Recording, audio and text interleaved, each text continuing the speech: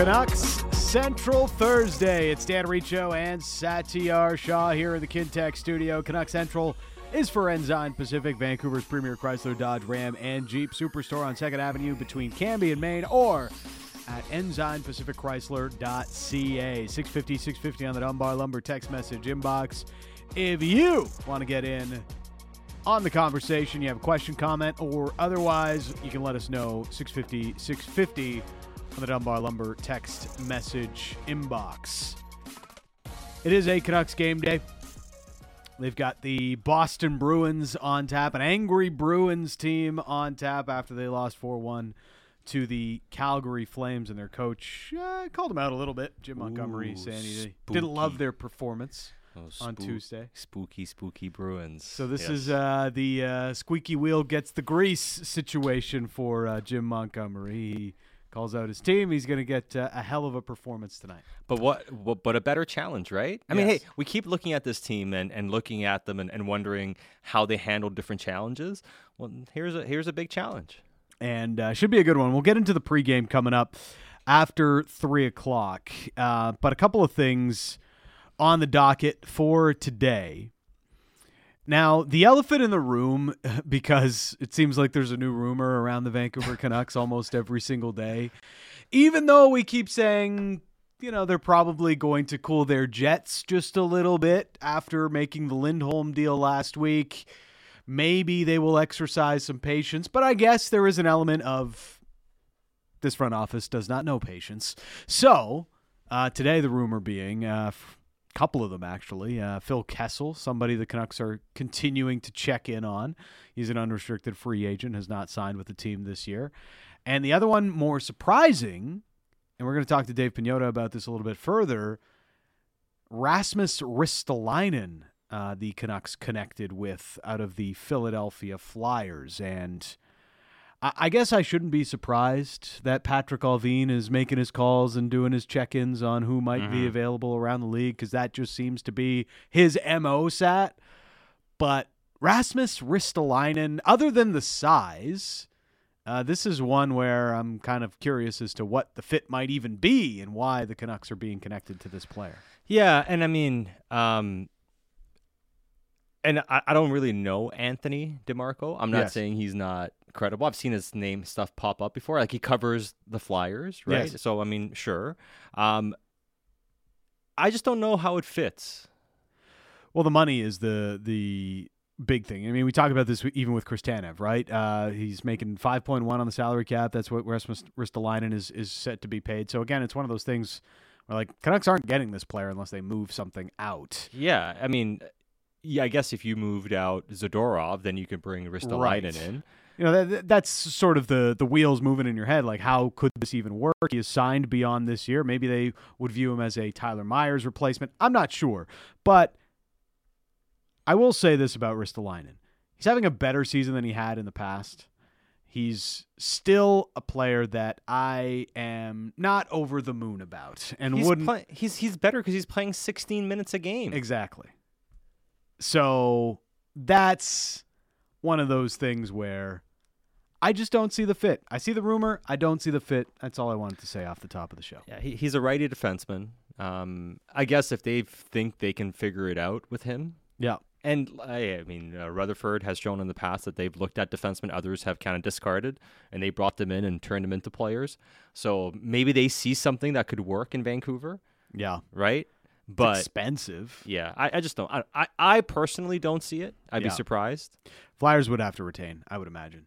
He's got 4 years or 3 years left beyond this one at 5.1 on the salary cap. Well, if they're retaining significantly, then okay, that changes the equation. If you get him at, say, 2.6, or even close to 3, it's like, okay, all right. Yeah, 3.5. Maybe that's a little bit more palatable, but even still, it's a 3. Like, we're talking about a third pair defenseman, a guy who needs third pair minutes to excel. Yeah. So, interesting one, but just wanted to throw that out there off the top of the show, given the discourse of the rumor mill for today. I'd rather keep Myers at 2 more years, $3 million per season. Yeah. Than do Ristolainen at 3 more years. I'm still more inclined to add a forward to this team before a defenseman. Yeah, I mean, yes. Yeah. Sure. But in terms of how I would build the defense out, I'd just rather do that than bring, if you're looking at Ristolainen long term, I'd just bring Myers back for a couple of years instead at half the cost of what you're paying him. Yeah. Make a run at Chris Tanev in free agency. I mean, if these are your options,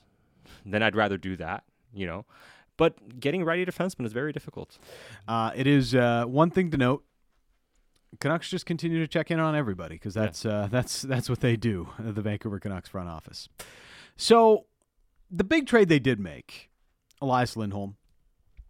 Rick Tocchet continues to sing his praises as he spoke earlier today after the morning skate for the Vancouver Canucks.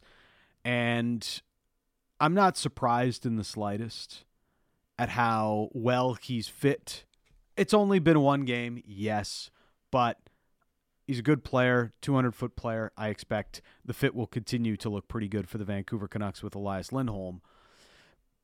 One thing we've been talking about all season long is just how good is this Canucks forward group, and how does it stack up against other teams, certainly in the Western Conference, potentially around the league. But now that you add Lindholm to this group, it feels as though the Canucks are maybe on a short list of the best and deepest forward groups in the Western Conference. Without a question. Yeah. They're absolutely one of the best forward groups in the Western Conference. I mean, they're top 5. Yeah. How do you want to rank them compared to, say, Vegas, Colorado, even Edmonton, with the way they've been going? Dallas is a team that has a lot of forward depth. Even the LA Kings with their struggles, they have a good forward group. But to me, they're top 5. Edmonton and Colorado, for me, like they don't have the depth, but, I mean, who isn't taking the high end of those rosters, right? Like Nathan McKinnon is playing like a Hart Trophy candidate this year. He will be a Hart Trophy candidate, might win the Hart Trophy this year, Nathan McKinnon. Connor McDavid is Connor McDavid. They also have Leon Draisaitl, of course, in Edmonton. Zach Hyman's having a career season. So they go 3 guys deep that are all pretty damn good. But where the Canucks' value is compared to both Edmonton and Colorado for me is in their depth. Like, I'm taking the Canucks' third line over all of these teams, especially with the way Bluger, Joshua, and Garland has played. Obviously, Edmonton's high end is the highest end. Yes. Because they have Draisaitl and McDavid. The Canucks have better third and fourth lines than those teams do, than that team does. And even compared to Colorado, they have a better third and fourth line than Colorado has. But Nathan McKinnon and Mikko Rantanen are just something else. Yeah. So that's where the difference is. As good as Pettersson is, as good as Lindholm and JT Miller are, they're not quite at that level. Not yet, at least, right? So that's where they have the edge. The Canucks have the edge in terms of depth. So we can sit here and rank them, put them second, third, fourth, fifth. If you want to be tough on them, say 6, because you have 5, other forward groups ahead of them. They're not out of place battling against those other forward groups. Yeah. That's where I come out looking at it. It's like, okay, well, the Canucks, they defend, as we mentioned on the show yesterday, as good or better than pretty much any team in the NHL right now. We spoke to Kevin Woodley. You can classify them as an elite team defensively. Yeah. So that's their real calling card, their team play, and how they can really perform. But their forward group, getting Lindholm now, and we've gone over the matchup advantage you have now and all the different things you can do and how JT Miller can now be deployed differently. All those things tell you that if you go head-to-head against these other forward groups, even if you think those forward groups are better, the Canucks can and should hold their own. Yeah. They have an opportunity to have, 4 lines that they really trust. I think maybe Vegas and Dallas are the 2 teams that have that kind of depth where they can roll all 4 lines and really be comfortable with it, especially Vegas. I mean, we saw them do that through the playoffs.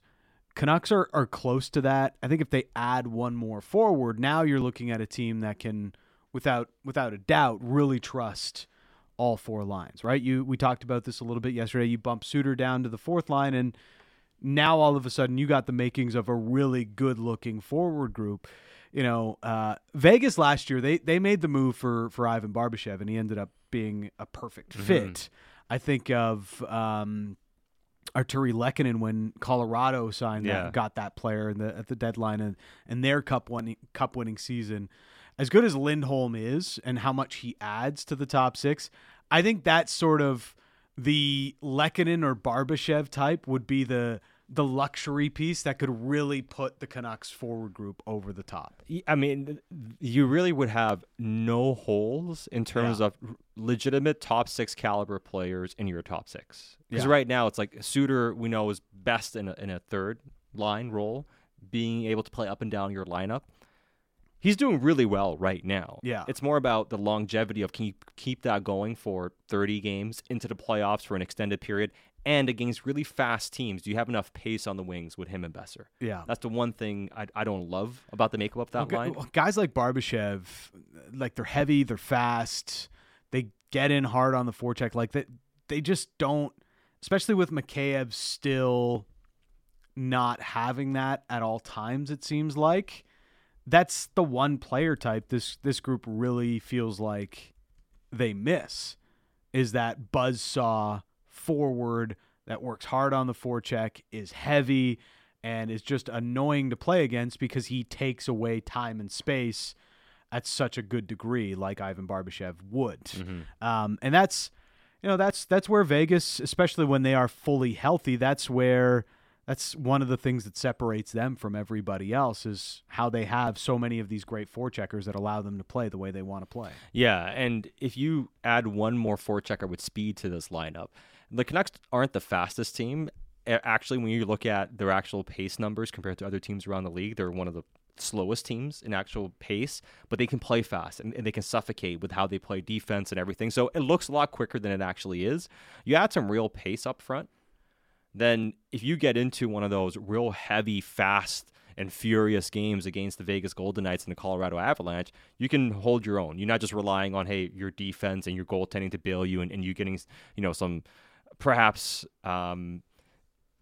sitting on the counter a little bit more, which it's fine. You can win doing that too against teams like that. But can you dictate a bit more? And I actually think getting Lindholm already puts you in the discussion that you can do it. It's more about, if you add another guy, then if you sit here and make the argument that they have the second best or the best forward group, then you can make a good argument for it. Whether somebody agrees with you or not, like, you have some evidence behind you if you can add another top 6 forward to this group. There's, as I said off the hop of this conversation, they are probably on they are on the short list of the best forward groups in the Western Conference. One text saying, we're really ranking Rantanen ahead of every other Canuck player. Wow, woof.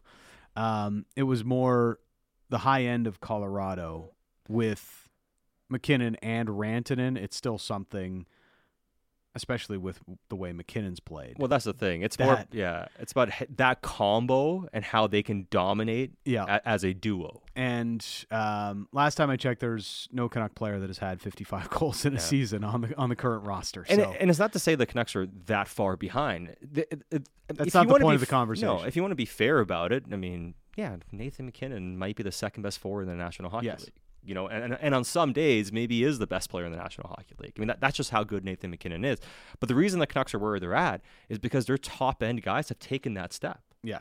JT has become far more dependable as a two-way player, and now he belongs in the discussion amongst some of the best impact players in the NHL. Elias Pettersson, I know there's been some criticism about his play up and down, but we know when he gets going, he dominates as well as anybody. And that's the main reason why, in addition to how Thatcher Demko is playing, but especially Quinn Hughes, where Quinn Hughes right now, he's not that far away from Cale Makar. Before you said, okay, Makar has a bit more explosiveness to his game. He has a bit more power to how he plays. And that's still true. He's a bit bigger than Hughes, of course. Not a lot, but he can play a bit harder, I think, overall with his game. But I think the pace stuff, Quinn has more than caught up at this point. Yeah, Quinn's the pace that he does play with. There's more power, I think, in Makar's stride, but there's just the way Quinn is so elusive, and he has added a little bit more quickness, plus now he's added the shot.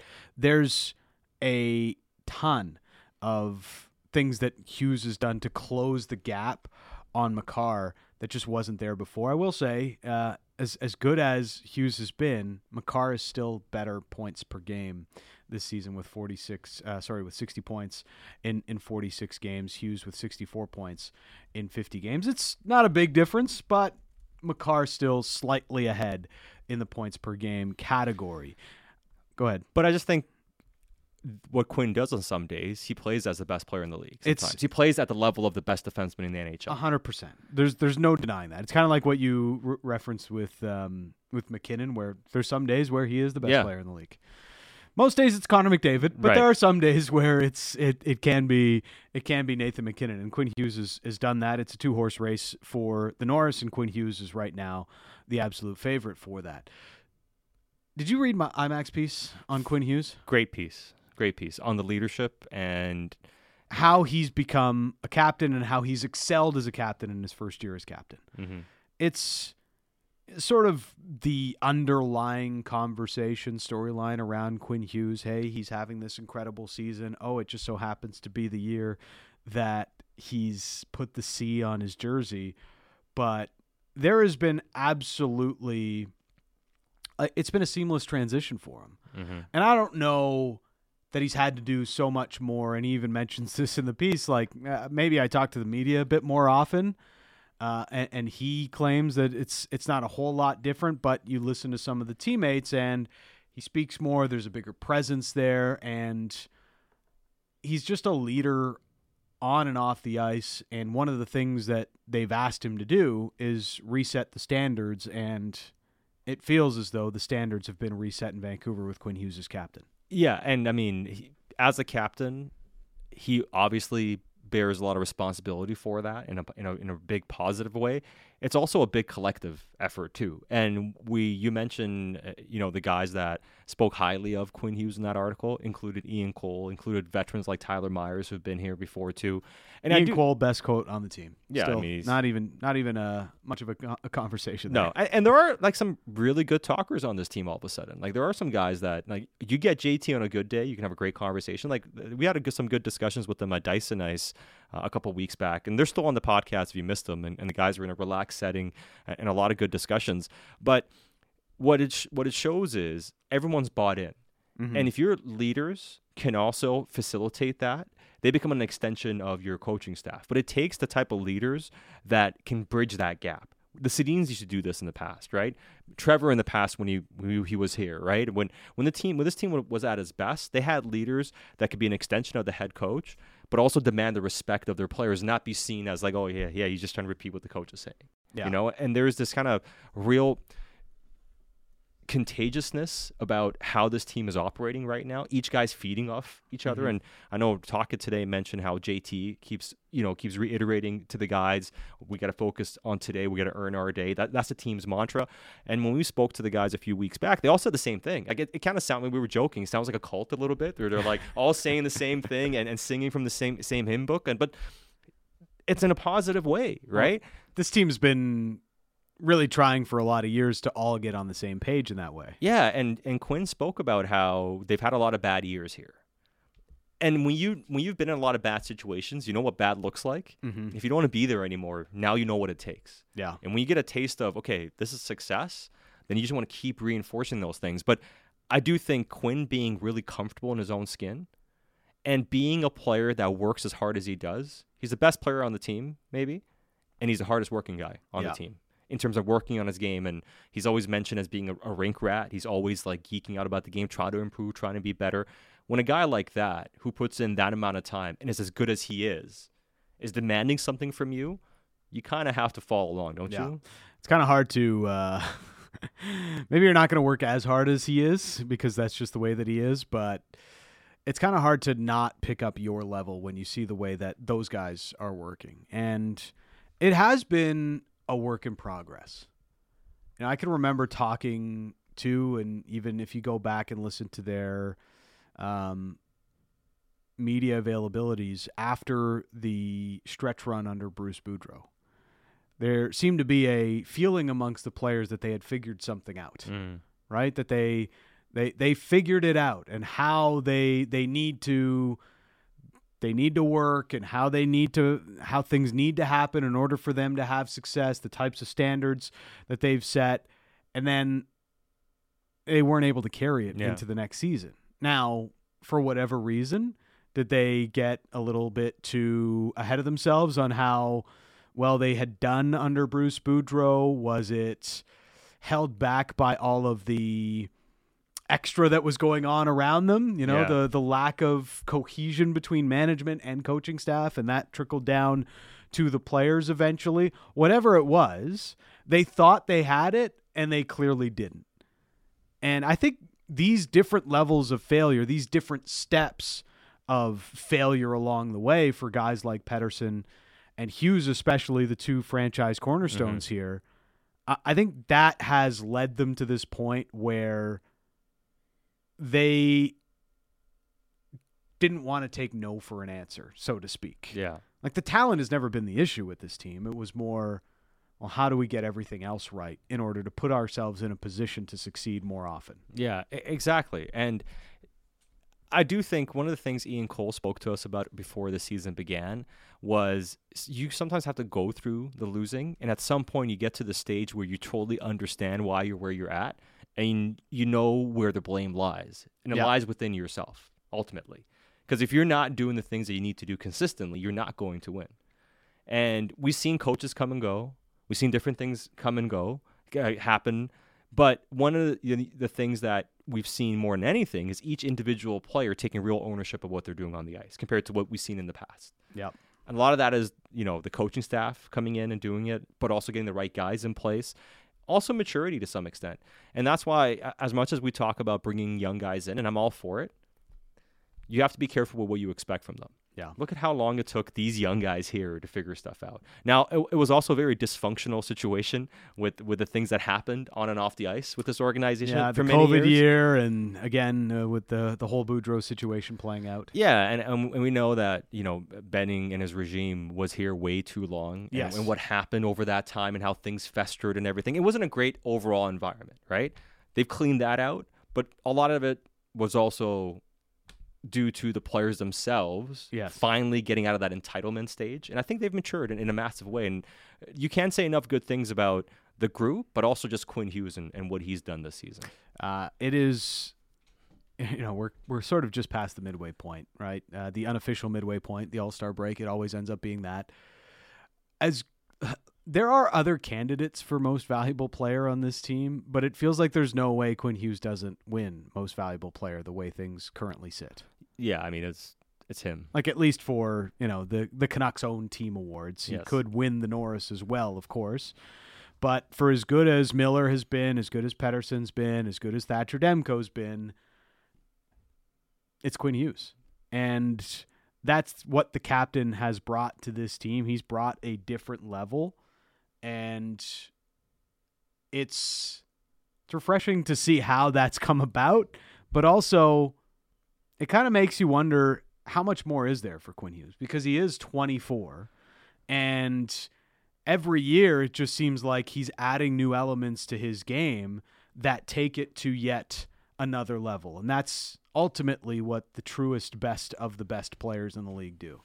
Yeah, and I mean, I wouldn't put it past him to keep developing his game. Like, I wasn't sure that he could become a real goal scorer in the NHL. I'm like, hey, he doesn't really have much of a shot, you know, and maybe that's just not going to be part of his game. You know, it's really hard to all of a sudden get a good shot. Like, I can't express how difficult it is to go from being a guy that maybe scores 6, 7, 8, maybe 9 or so, to being a guy that's almost a 20-goal scorer. Yeah. Well, he'll get to 15 this year, it seems like. Yeah, and maybe more, like, who knows? But he's turned that into a strength of his game as a defenseman. Yeah. What other areas of his game is he going to turn into true strengths? I'm not putting it past him to get even better. Yeah, and maybe fill out a little bit more, get even stronger defensively, although that narrative was always a little bit over the top that he doesn't play well defensively, and now he leads the league in plus-minus. So. Yeah, and I mean, the way he controls the game, too. Yeah. He's probably it's his best form of defensive. Yeah, I don't think any other player. I used to think Heiskanen controlled the game the best in the NHL. I think Quinn is that guy now. Yeah, that's why for the longest time I'm like Heiskanen. Like, as much as people talk about McCarr, he's number 1, but like I got Heiskanen really close underneath. In the next tier, he's like number 1 on that tier. To me, Quinn's number 1 on that tier now because of what he does.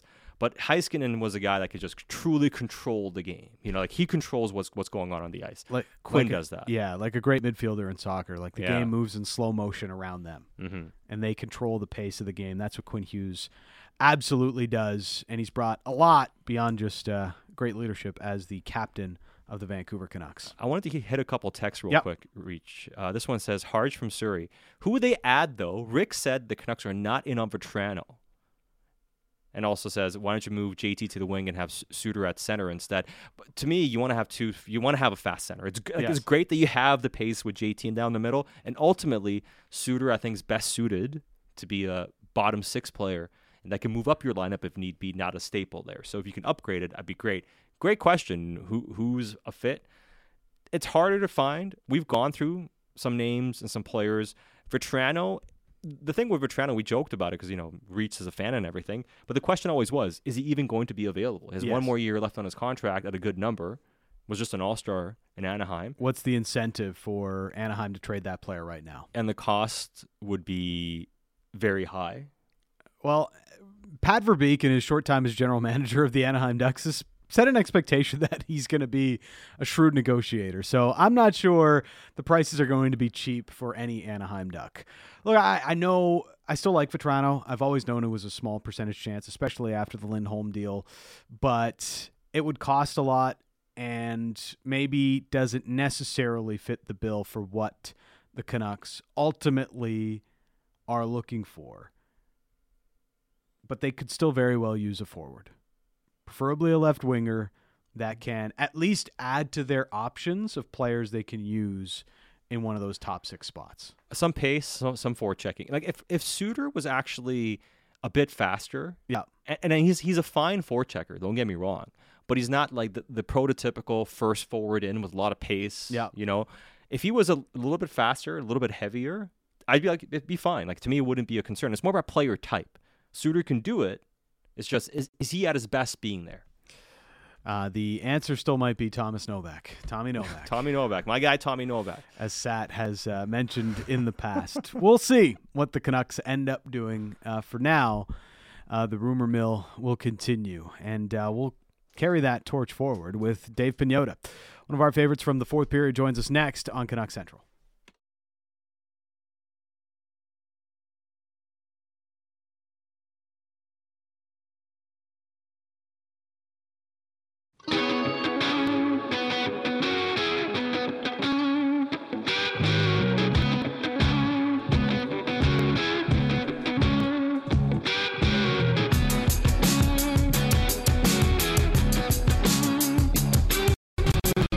Canuck Central, Rachel and Satyar Shah here in the Kintech studio.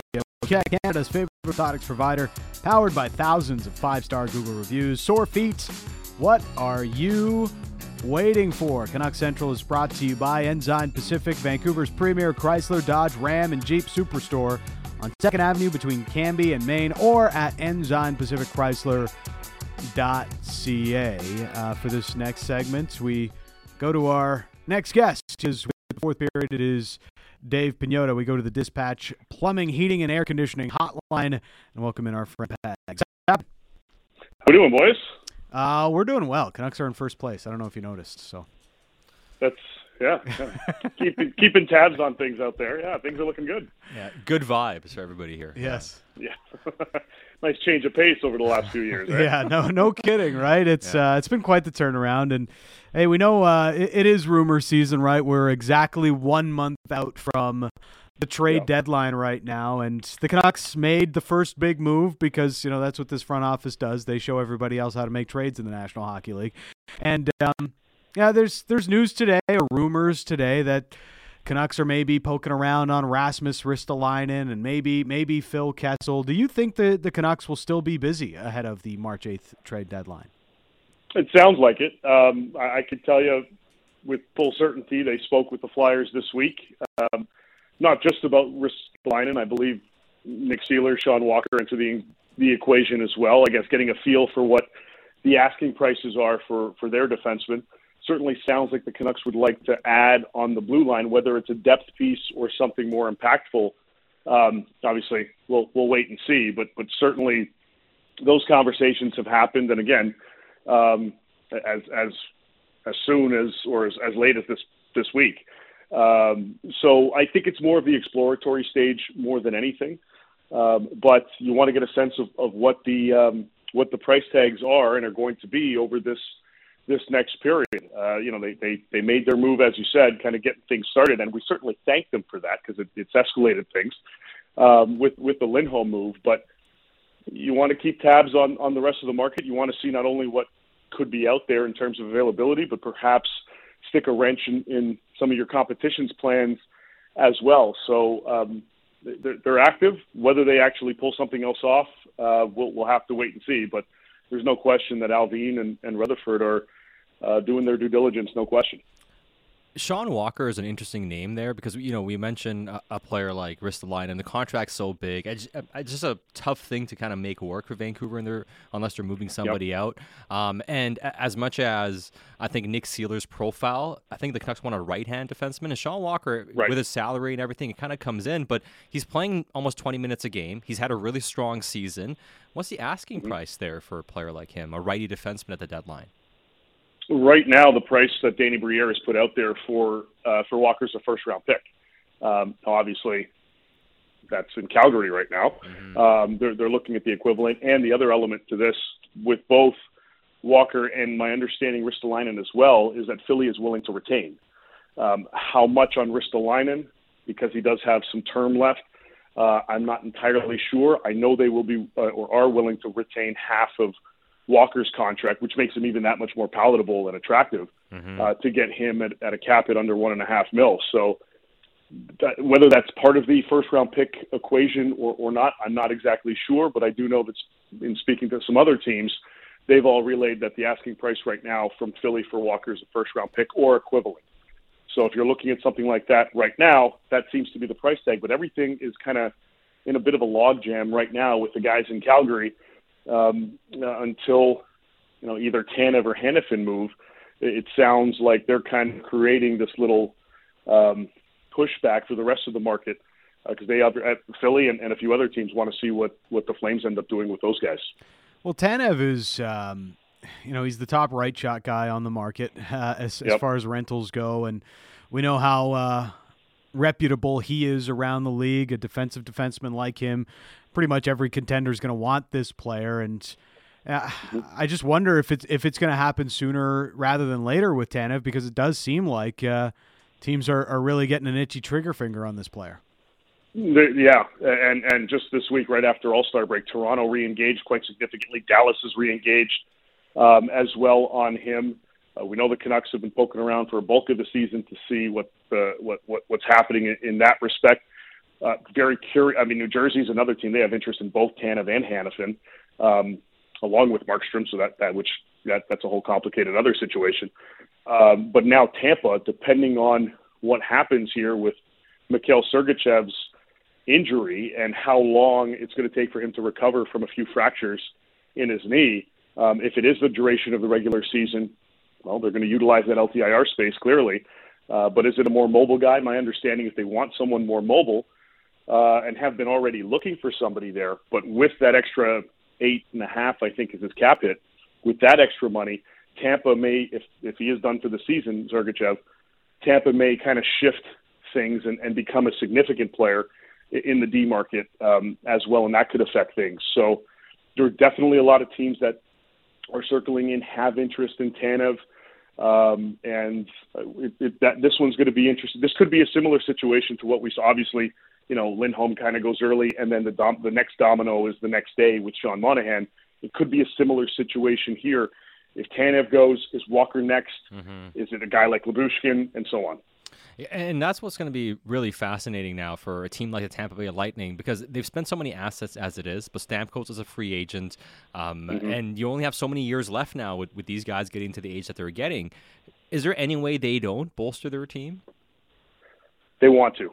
I would be surprised if they don't in some fashion.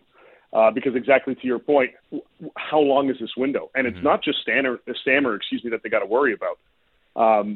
Victor Hedman has one more year on his contract after this year. So it's not only trying to figure out how the future looks potentially with or without Stamkos, it's how are you going to incorporate Hedman's next deal into this whole mix as well.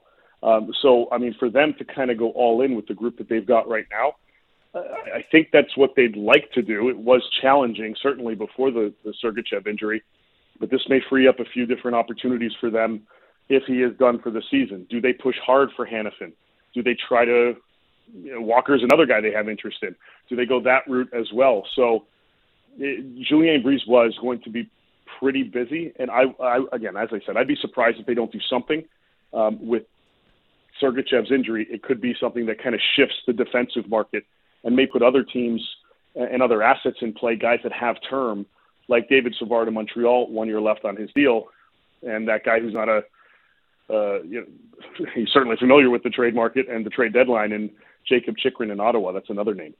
Tampa without a first-round pick in each of the next 2 seasons, so yeah, would be interesting to see how they fill the void of Mikhail Sergachev. Tough injury for him last night. So in my, I guess in my own personal trade watch list for the Canucks, what I would like to see the Canucks do, maybe not necessarily all that plausible, but what I would like to see the Canucks do, even beyond after acquiring Elias Lindholm, one of the players I'd circled for a while now, and I know he's on your trade targets list, Frank Vatrano with the Anaheim Ducks. He's over 20 goals already this year, has kind of become a guy that scores at least 20 every year, has got some speed to his game. Just how realistically is he available from the Anaheim Ducks, who I think like this player quite a bit?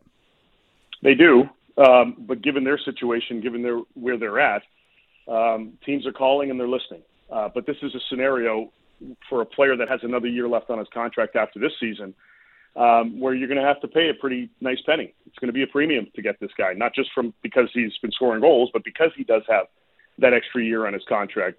I mean, their back's not against the wall. They don't have to move him. As you said, they like the player. There's no question. But as they're going through this rebuilding process, Henrique is going to be traded. Lyubushkin's going to be moved.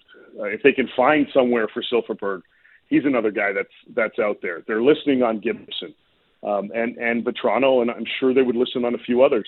It's really going to come down to that price. You're probably looking, my guess, and I don't know this definitively outside of a package that includes a first-round pick, but I think the package is a three-piece return for Vatrano, effectively a first, the prospect, and an additional asset. So it's a hefty price, but given the marketplace, how there aren't that many offensive weapons necessarily readily available ahead of this deadline, if the Ducks can cash in, I think they would seriously consider doing it. And you're right about, it's a really thin trade market. It is a seller's market for anybody that has a player that's available. We keep waiting for names to become available that have not yet become available. And it seemed like, okay, for the longest time, Jake Gensel, he'll be a guy that probably gets moved by Pittsburgh. But the Penguins, all of a sudden, with the Flyers dwindling, their numbers don't look bad. They have games in hand. They can get going a little bit. It seems like they're just the power play getting hot away from perhaps getting back into the race, really. Is he even going to be available at the deadline, Jake Gensel? If they're in the thick of things, I don't think so. I think Kyle Dubas takes his chances with the player and waits till the offseason. He knows exactly what the ballpark is to get Gensel signed. This isn't a matter of Pittsburgh not wanting to keep the player. This is more of the player wanting to know what the direction of this team is going to be, not in the next year, not in the next 2 years. What happens 3 years plus down the line? Is this going to be a contending team? If he signs an 8-year extension, are we all of a sudden rebuilding in year 3? And then there go the next 5 years. This is something he wants to know.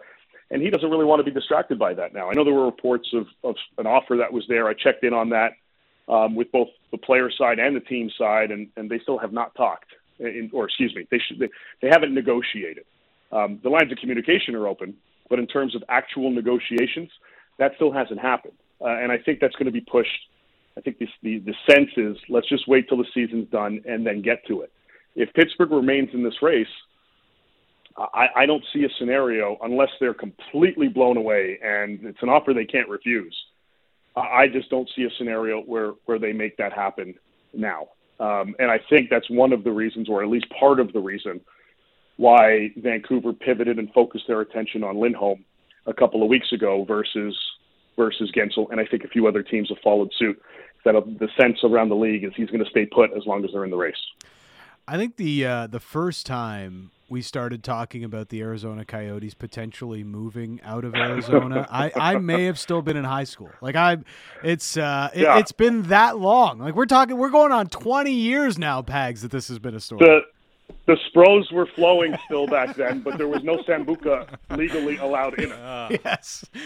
And yet, here we still are. And again, it felt like things were picking up, and there's all this talk about Salt Lake City, and now you're hearing more today out of Arizona. Like, it doesn't sound like the Coyotes ownership has any plans of selling and moving this team right now. And if that's the case, I don't think Gary Bettman's got much choice but to sort of live with the situation right now in Arizona. Well, it all comes down to this arena land situation and that they keep alluding is on the horizon, is about to be announced, and we've been waiting since December for this, and even longer. So, look here. What I know of the situation is you're right. They don't want to sell, and Salt Lake / I guess Utah is there as a backup, but not the backup. If things don't work out with this current group, the league will look to additional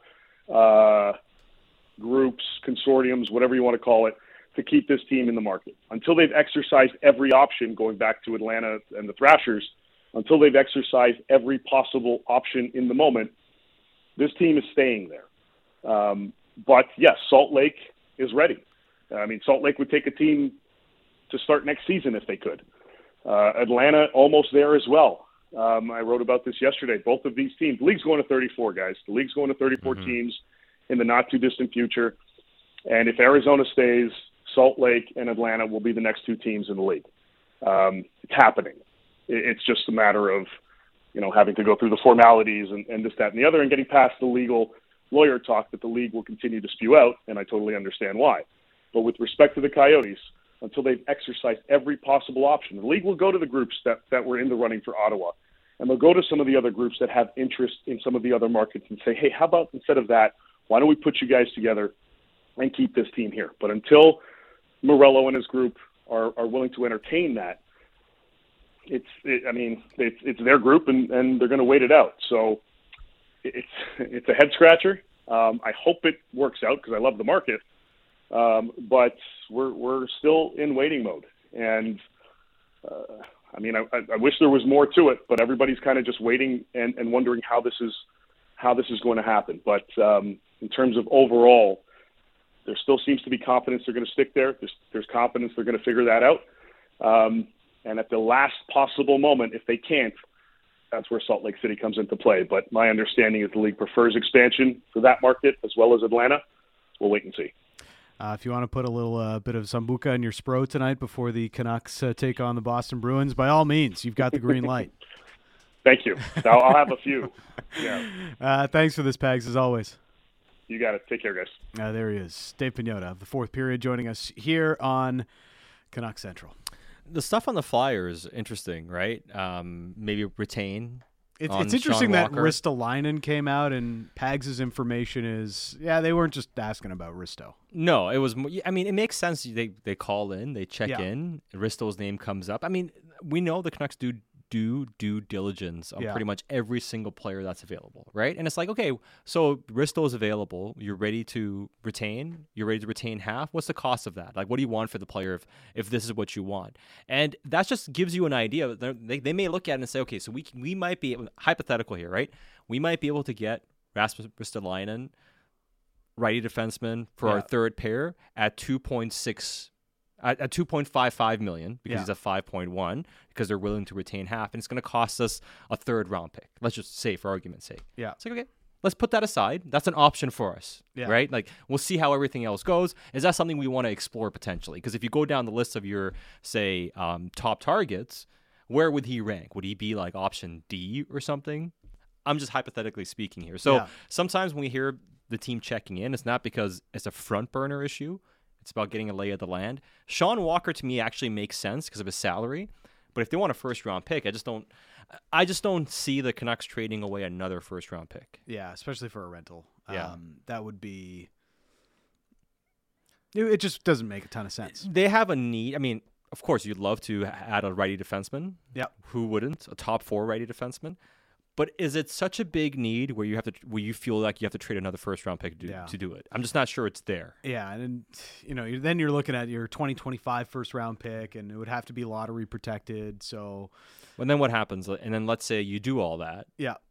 And now, like, you're going to be in the Leaf situation in a year or two. Where you're like, I got nothing left to trade. Nothing left to trade. You don't want that either. So there's a world where, maybe the Canucks find a trade that makes sense for them to do that, or one of their higher end prospects, but it's just not a likely world we're living in right now. It would have to be a really impactful player for them to do something like that, and probably somebody with a little bit of term for them to do something like that. Precisely. If you're getting somebody that's going to be here for a few years, yeah, then I can see them trading maybe even their best prospect. Right. I don't think they're afraid of doing things like that, but how often is a player going to be available that's that caliber that you're willing to do it for? And it doesn't seem to be available right now. Maybe that changes, but that's the thing. It could also be, checking in and seeing the prices. Let's say you do have an injury, at least okay, if we need to go out and get somebody else because of something unfortunate happening, we know what the cost is going to be, what the lay of the land looks like, and also what other teams might be paying to get something like this from somebody else. Like, you're just trying to keep in touch with everything that's going on around the league. Yeah, and I mean, I guess there is room for them to add a lefty and a righty, right? I mean, especially if you have injuries and everything like that. But I think the preference would be to have a right-handed defenseman, would it not? It probably would be, yeah. Because you already added Zadorov on the left side, so you've got 4 NHL caliber left side guys. Yeah, you have a couple of guys down in the minors too that can play the left side a little bit. There's nobody really available for the right side. It's just Noah Juulsen. Yeah. And Juulsen makes it 3. Mm-hmm. And Friedman's there too, but again, I think you want to upgrade on him. Friedman is a depth defenseman. And if the Canucks are going to be shopping for another D-man, maybe it is an interesting one, but I would maybe pump the brakes on wondering if the Canucks are about to acquire Rasmus Ristolainen after today's rumor mill picking up once again. But we did hear a new name pop up. I'm always appreciative of new names hitting the trade market. Yes. So, always new names showing up and giving us something to figure out if it could be possible for the Vancouver Canucks. Dave Pagnotta joined us on the Dispatch Plumbing, Heating, and Air Conditioning hotline. The first call, the only call. Coming up, we get into the pregame. It's the Canucks and it's the Bruins here on Canucks Central and Sportsnet 650. Thatcher Demko, your netminder for Vancouver. He apparently apologized to Jeremy Swayman today for he did? Huggate, according to Bruins media. And now the Canucks can just go out there and win. We'll see. We'll figure it out. They've got a 14-game point streak on the line. The pregame is next on Canucks Central.